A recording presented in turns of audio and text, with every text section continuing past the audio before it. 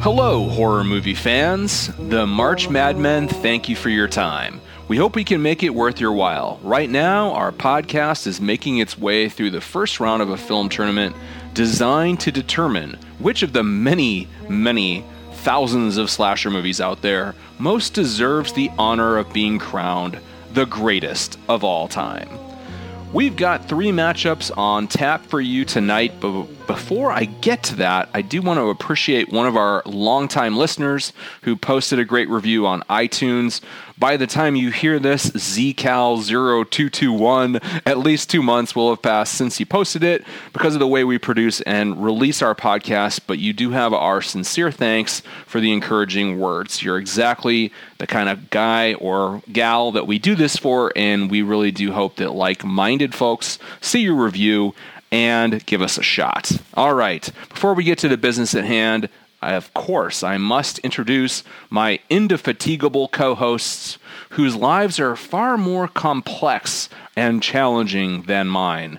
We wanted to do this episode at least a couple of weeks ago, but fate has conspired against us, and these gentlemen have borne the brunt of Lady Luck's abuse.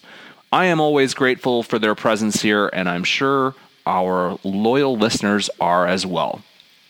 Let's say hello to screenwriter Vic Wheat and TV producer Rich Eckersley. Rich, what's new, bud? First of all, I want to point out that I am definitely fatigable.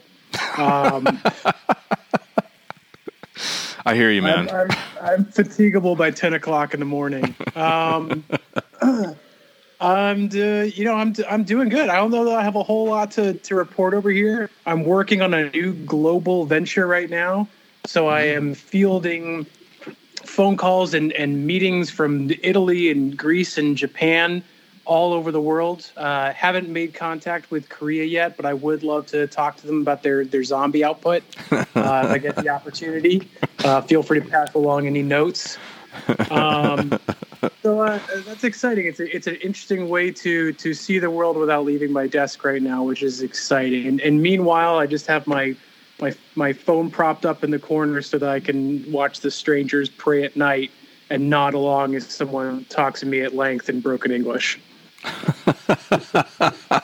That reminds me of when Vic used to watch movies for our podcast in 1 mile an hour traffic, heading home from work every day. And speaking of Vic, how many bullets did you dodge this week, man? Your life it's like the Chinese curse, man. You have an interesting life. John, unfortunately, I did not dodge all those bullets. Many of them I took in the solar plexus, metaphorically speaking. I want to say before we get started today, I don't often prep my sort of intro. That's usually sort of off the cuff, which I think is probably pretty obvious. But I want to say this. Do you guys realize that with this episode, at its completion, we will be 36 movies into the first round? We're more than halfway there. So suck it, Bon Jovi. I know Bon Jovi was convinced we weren't going to make it. We were not. We were saying he never got any further than halfway there. Yeah. We'll He's always been against us. Yeah. But I do want to say, not just out of this half of the first round, but out of the entire March Madmen series, I think this week has been my least favorite slate of films that we've ever done. Wow. That's good. That would make me keep listening to the podcast. That's a good intro, Vic. Well, it's look, after 36 movies, right, and never mind all the movies that we watched to prep for this that didn't make the cut. Cold Prey. A movie. I really feel that a movie's got to deliver more than actresses taking off their shirts and bodies being dismembered with various tools. And by the time I got done watching or rewatching this week's movies, I was basically praying for a bland, middle-aged white guy, possibly an escaped lunatic, or possibly a disgruntled grocery store employee, to break into the house and power drill my eyeballs out of my skull. Seriously, I was longing for the days of Hausu and 1408 and The Conjuring. Wow, if you don't like murders and women in very little clothing, the slasher subgenre is probably not for you. Agreed. Yeah, there's not a whole lot of variation. Look, that's what the meta and dark horse categories are there to do, is to try to shake up the system. Although I agree that has also yielded like a lot of misfires. Like it's a formula that when you try to break it, it also makes you kind of sometimes suck the fun out of what was good about the movies to begin with. It's a real like damned if you do, damned if you don't genre. That's true. But I will say I'm really looking forward, and I don't want to jump too far ahead, but I'm really looking forward to next week's slate. So this may be the nadir, but we're on the way back up as far as my personal taste is concerned. Let's let the hate flow, gentlemen. Let's have a good show. I think I might be a little more supportive of some of these movies than you are. So that could fucking course you are, John. Yeah, some sparks might fly, folks. Some sparks might fly. But before we get to that, let's talk about our beverages, if we've already opened them. I know I have.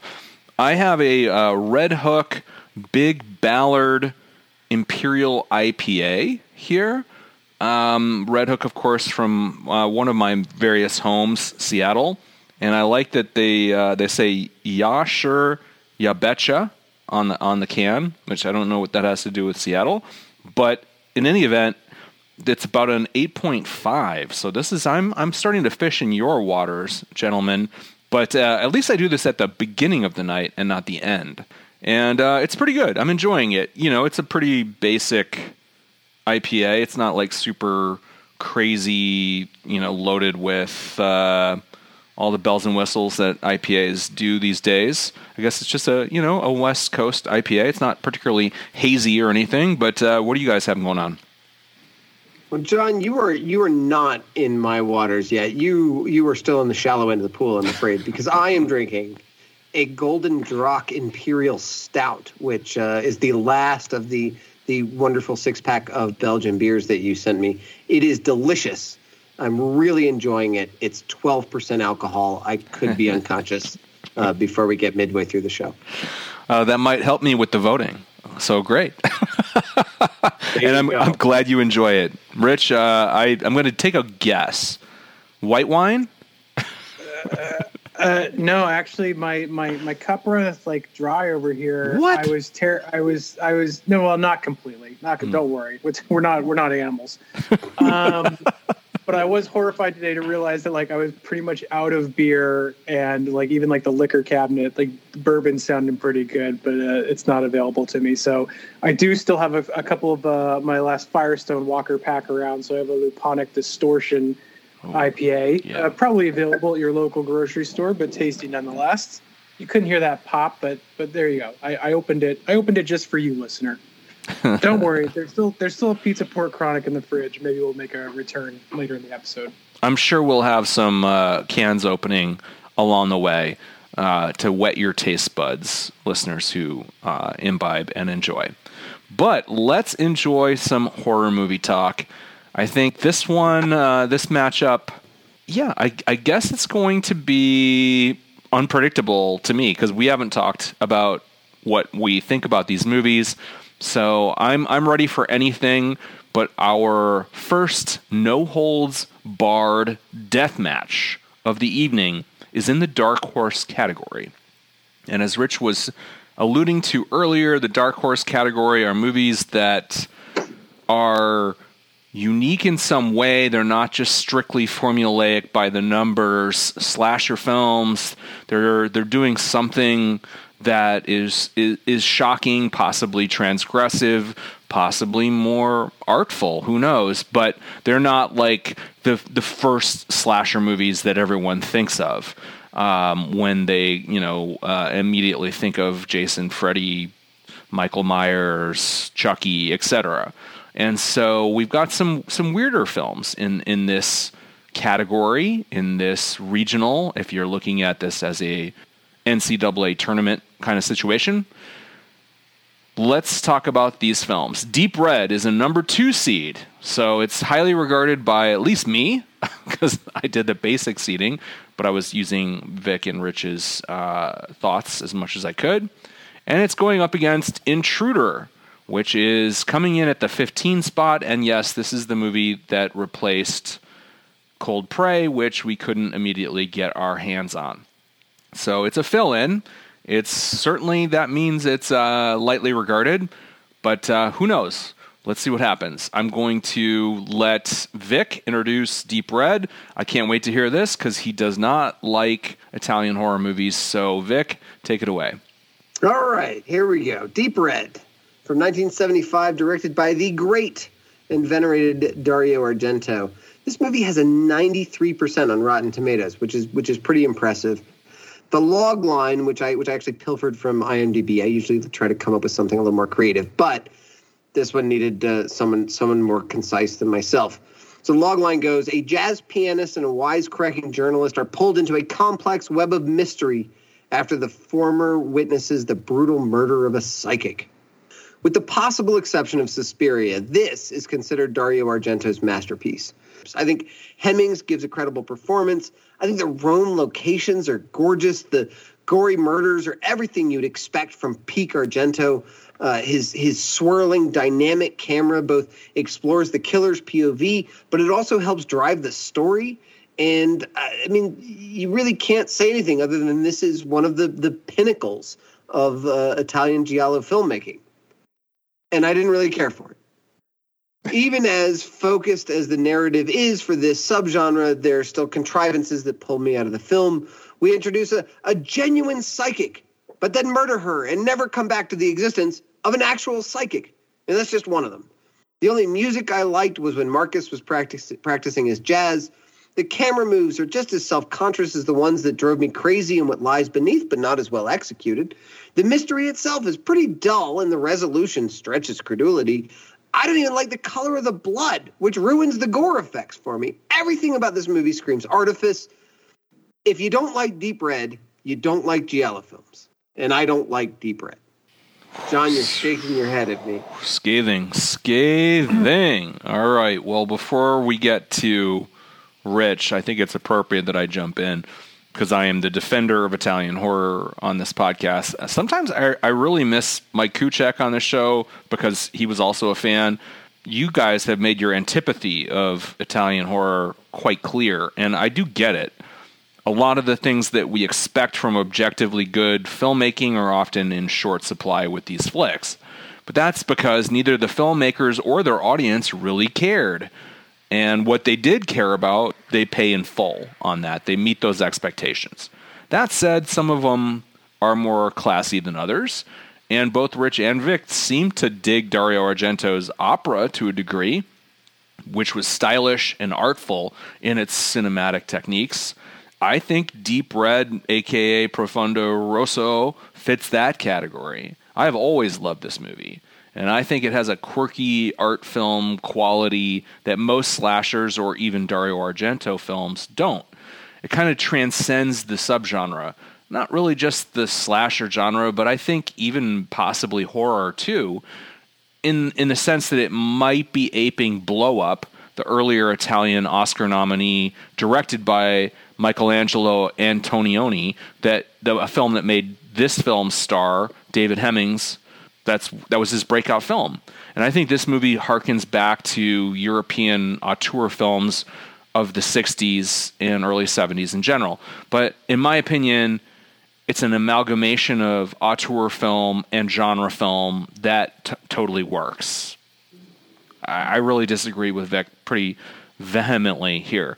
In fact, I think it's fair to say that this is the most epic, most immersive movie in our tournament. It's the movie that I want to get high and just live in for hours because I think it's such an experience to inhabit and mull over the details and the music. Personally, it works for me for the most part, and just get lost within it in the way that great movies invite you to do, and several of our haunted house movies absolutely did. I don't think there's a lot of those in this tournament field, and I can honestly say if somehow Deep Red were not to advance tonight, I think it would be devastating to me because I am so looking forward to delving deeper into it, and I'm sad. Honestly, I'm emotionally affected by Vic's complete disconnect from it. Putting that aside for a moment, not that I'm shocked, but From the soundtrack to the kills to the cinematography to the set design to literally everything, this movie, it feels like a minor masterpiece to me, even if my 14-year-old brain will always prefer the visceral horrors and sensory overload of Suspiria.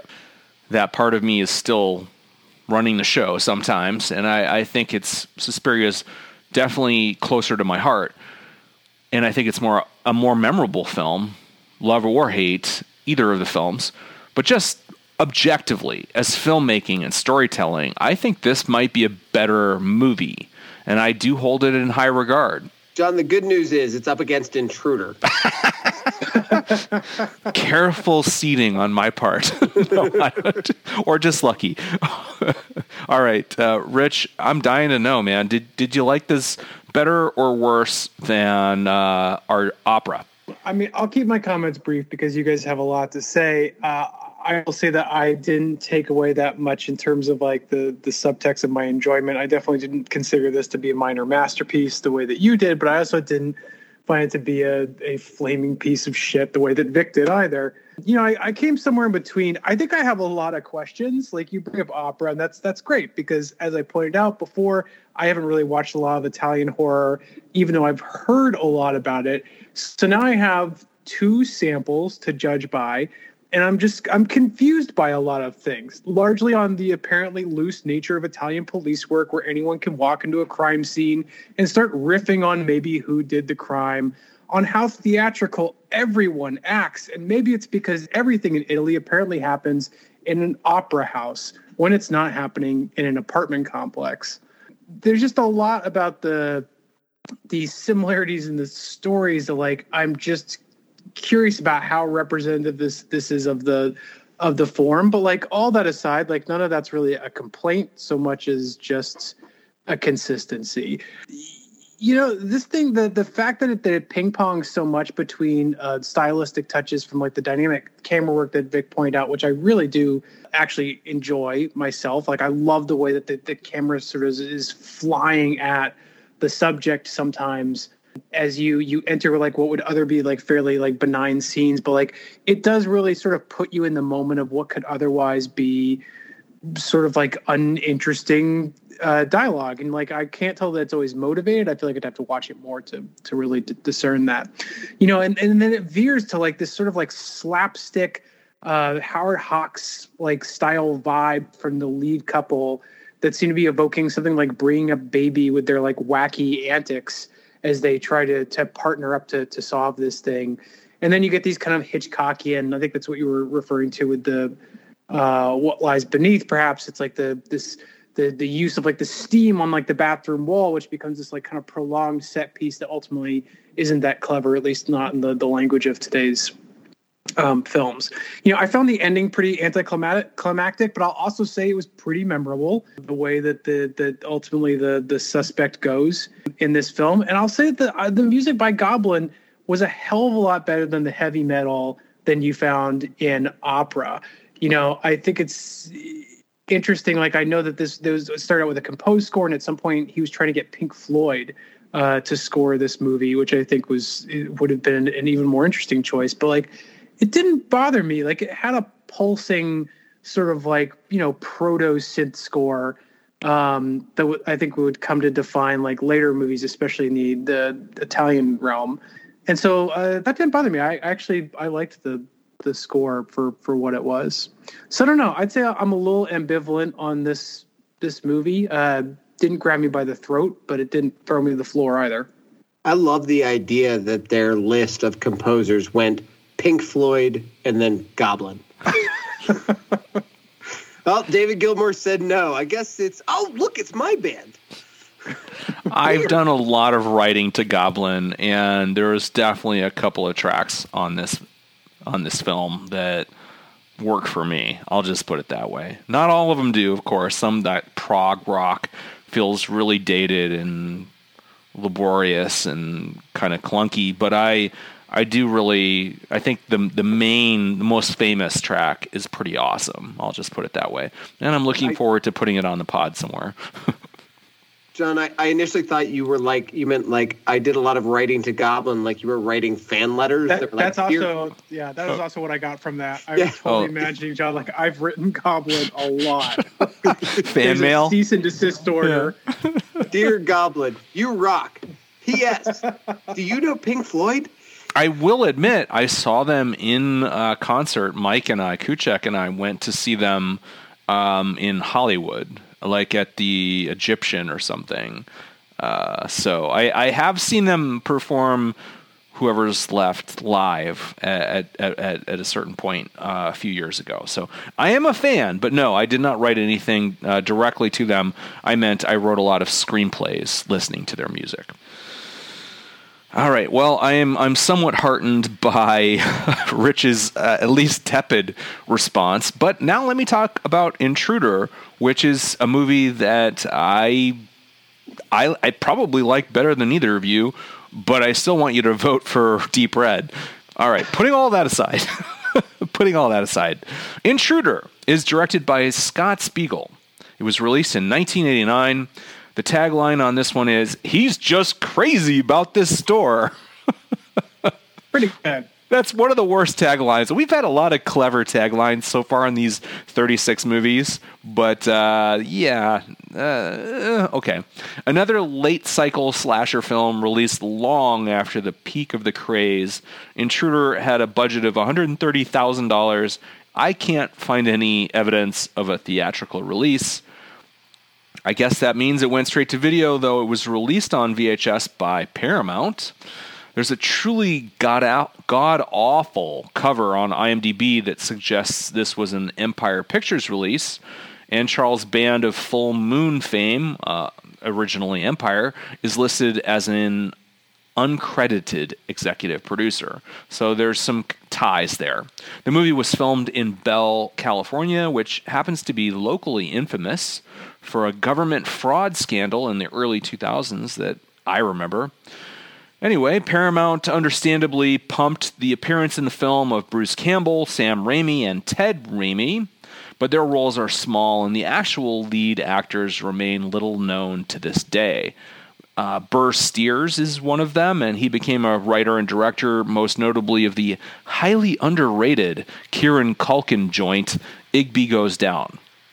But from the jump, the advertising materials gave away the identity of the killer, which is unfortunate, because this film is definitely a whodunit of sorts, with a lot of misdirection to make the twist land.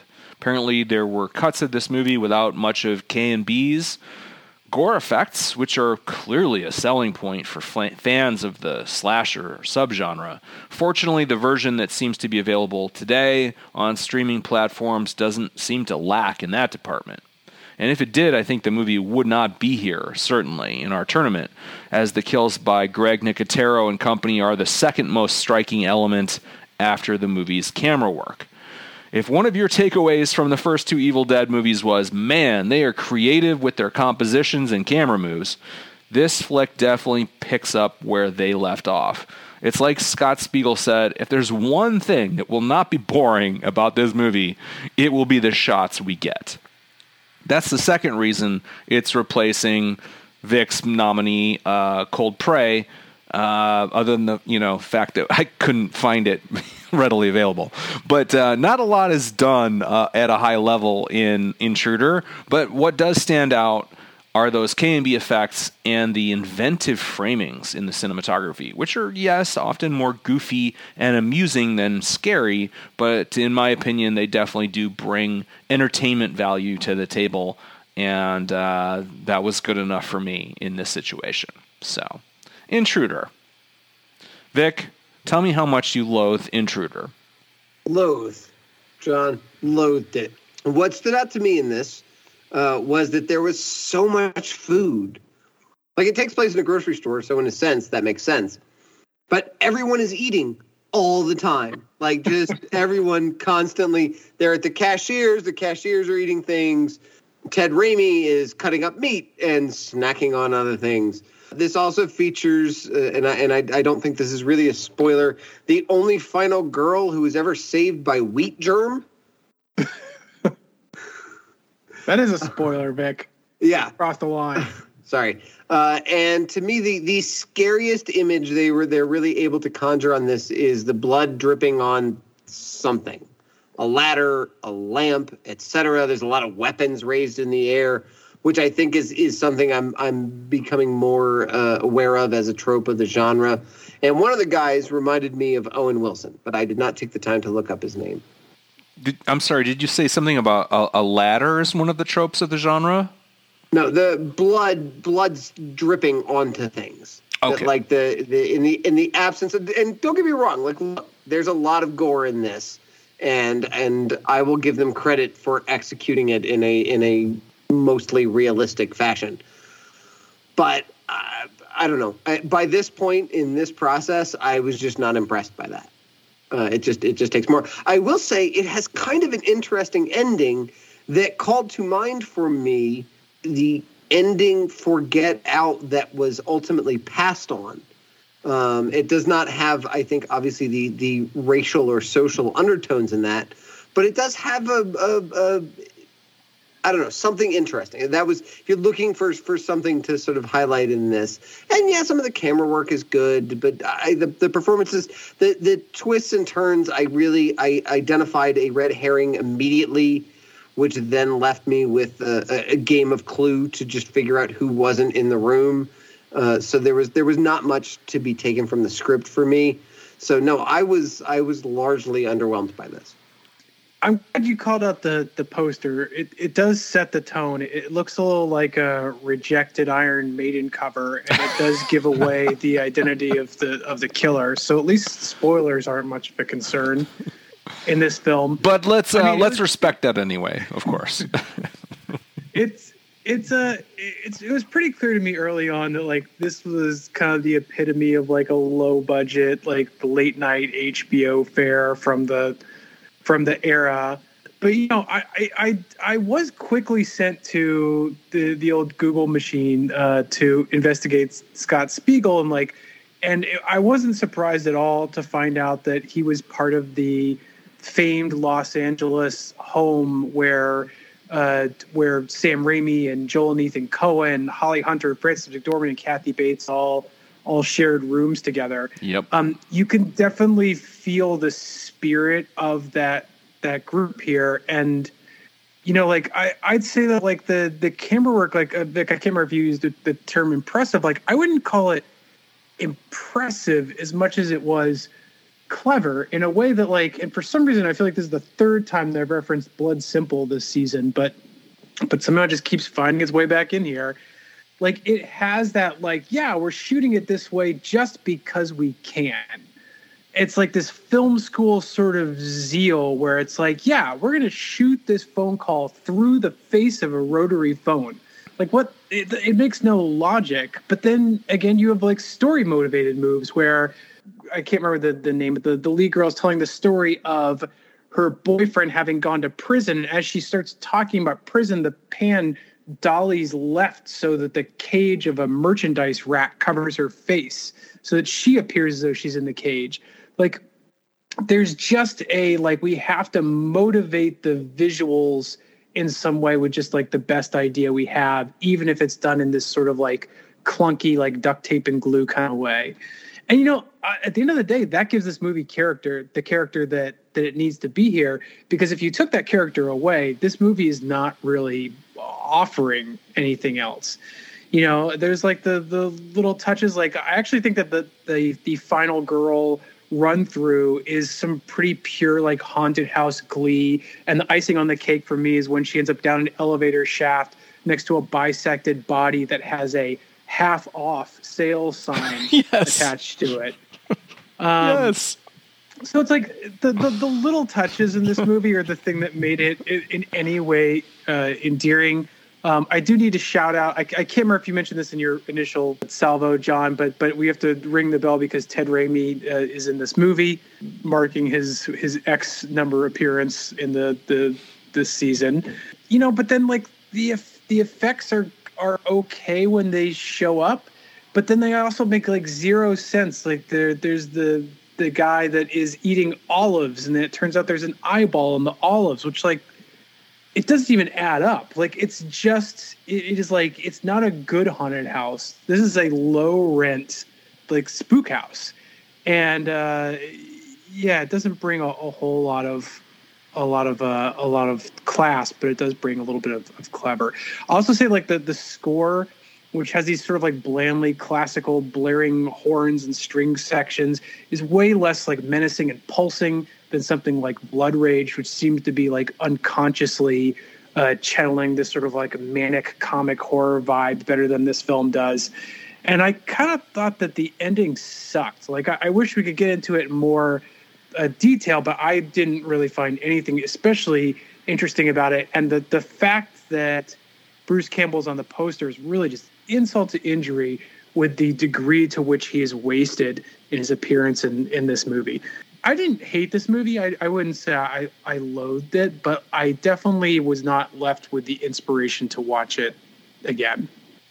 I just want to be clear. My comment on the ending was referring to the last 30 seconds of it, not the third act reveal, which I agree was poorly executed, let's say. Right. Wink. If you know what I mean. Insofar as it was on the cover of the VHS box. But also, but even with that, it was still, like, even knowing it was still bad. I also want to shout out, just as long as we're kind of in the trivia section of this film, because I do think it's interesting that this was produced by Lawrence Bender. Yes. Who would go on to pair with Tarantino for Reservoir Dogs and I believe many Pulp other Fiction. films. And also, right. And that's right. Yeah. Pulp Fiction as well. And Spiegel himself went on to go work with, God help us, Eli Roth, and actually produced the first Hostel film. That's about right. Yeah, Spiegel has had a good career, and our mutual friend Stevie J has hung out with him and says he's a really cool guy. He still lives in Hollywood, and he's a great movie lover. And I think that the camera work and the kills are the reason this movie is in the tournament.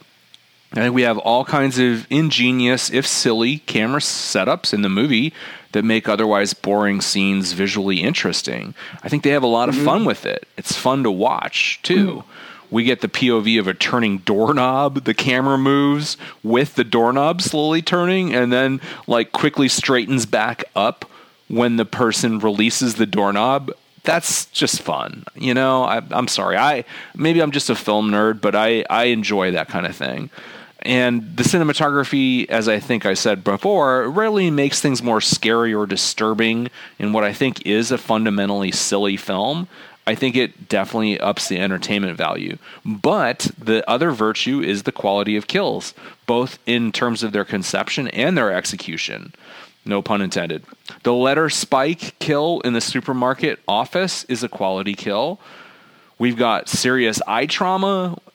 Vic mentioned blood dripping on the bulb of a fallen lamp to throw a growing red shadow on the ceiling. The victim's frenzied fingers on the keys of an adding machine, making page after page of receipts spew out. For me, watching slasher movies, that qualifies as good stuff. We get someone being hung on a meat hook through their jaw, which is something you think you would see in a Texas Chainsaw movie, but rarely do. And this flick's got it. And it's a good effect. It's well done.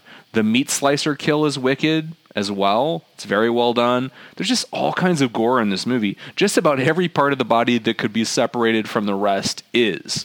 These victims are mutilated like the girl in Evil Dead 1. We've got full bodily dismemberment.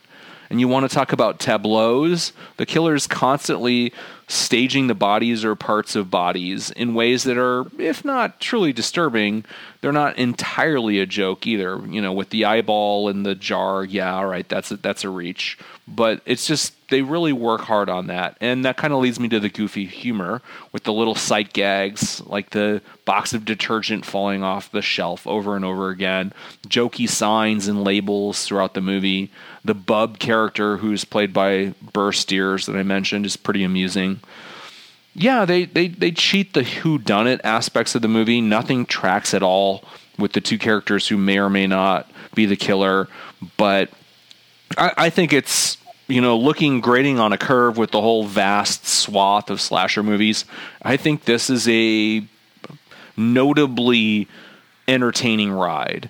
And it does fit into some slasher traditions. Not all of them are great, but I did want to note that the final girl doesn't know she's in a horror movie until the last 20 or 30 minutes of the movie. I say that that's something we should keep an eye on throughout this process, because a lot of them kind of do that. I think Friday the 13th Part 1, which is not in our tournament, but like that's just one of the weird things that most films, the protagonist is not removed from the primary goings on of the plot until plot point 2 or the midpoint. And in slasher movies, that's often the case, which I think is kind of funny. So that's all I have to say.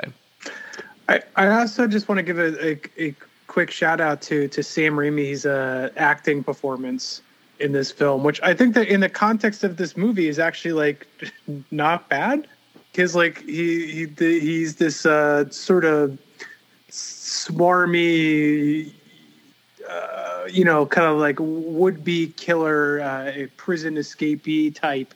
And actually, like I think he. Wait, that's not Sam Raimi, dude.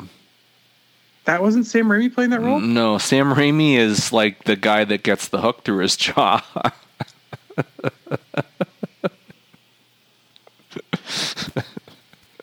thought that was Ted. Did you think that Ted Raimi is also in it? Ted Raimi was the guy listening to the terrible music in his headphones all the time. I totally thought Sam Raimi was like the greaser dude that like she was like the boyfriend. Wow, you thought Sam Raimi was a good-looking guy. Yeah, that's what I was saying. I was like, I didn't know why he didn't get more acting work. Oh, that's hilarious. No, I forget who that guy was, but he was very good-looking. No, Sam Raimi is just one of the employees at the supermarket. That's a real disappointment. Well, you can just cut all that out. Maybe. Okay. Okay. Any final thoughts on these two films before we put it to a vote? Here's what I'm going to say. At the end of the day, this is a debate between two films that were both style over substance in terms of what made them interesting. And while I would not say that I loved either of these films, I will say that Deep Red seems like it's offering a little more in the way of substance, while they're both sort of equally offering their own unique take on style. And so for that reason, I'm going to give my vote to Deep Red. Well, I'm glad someone still has some good common sense around here. Vic, how do you vote? I'm gonna hold my nose and vote for Deep Red. Although, like John, I may as protest not watch it again before we do the next review of it. We'll see. Wow. Please do. Oh my God, that breaks my heart. Like, what if I were to say, get high before you watch it? Maybe. So I should point out, I know everything's supposed to be evergreen. I did indicate this was the worst slate of films, and it did fall in the middle of dry January. I won't say what year, because who knows. Yes. But so maybe that's what's impacting my opinion of these movies. But yes. Just don't say that it's 2/2/22 right now. See, I did it to myself. God damn it. No, all I ask is before you vote that movie out of the tournament, for the love of God, as enthusiasts of cannibal, ooh, that's a Freudian slip, of cannabis, please try this movie high. That's all I ask. I will indulge you on that for the next round. Thank you. Fair enough. Just do an edible. Deal. If you still hate it after an edible, I will wave goodbye as it leaves. I really will. All right. Okay. So I obviously third the vote. I am definitely more interested in Deep Red than Intruder, but I think, as a happy accident, Intruder made its way into our tournament, and I think if you're looking for a slasher movie, listeners, and you just want to watch something a little different, I think it's exactly old school slasher movies, but with enough weird little touches to be fun. And I've watched so many of those fucking things in preparation for our tournament that did not have what this movie has between the gore and the kills. So, and the gore and the camera work. So that's all I have to say, but goodbye, Intruder, and we're on to the next one. And let's reload our beverages, gentlemen, and get back to it. And get back to it we will, but as usual, I'm going to split this episode up after the first matchup. Come on back next time for Maniac, the 1981 original and source of our opening theme tonight, being pitted against Slumber Party Massacre, as well as Hellfest facing off with Freaky. I'm just crazy about this show!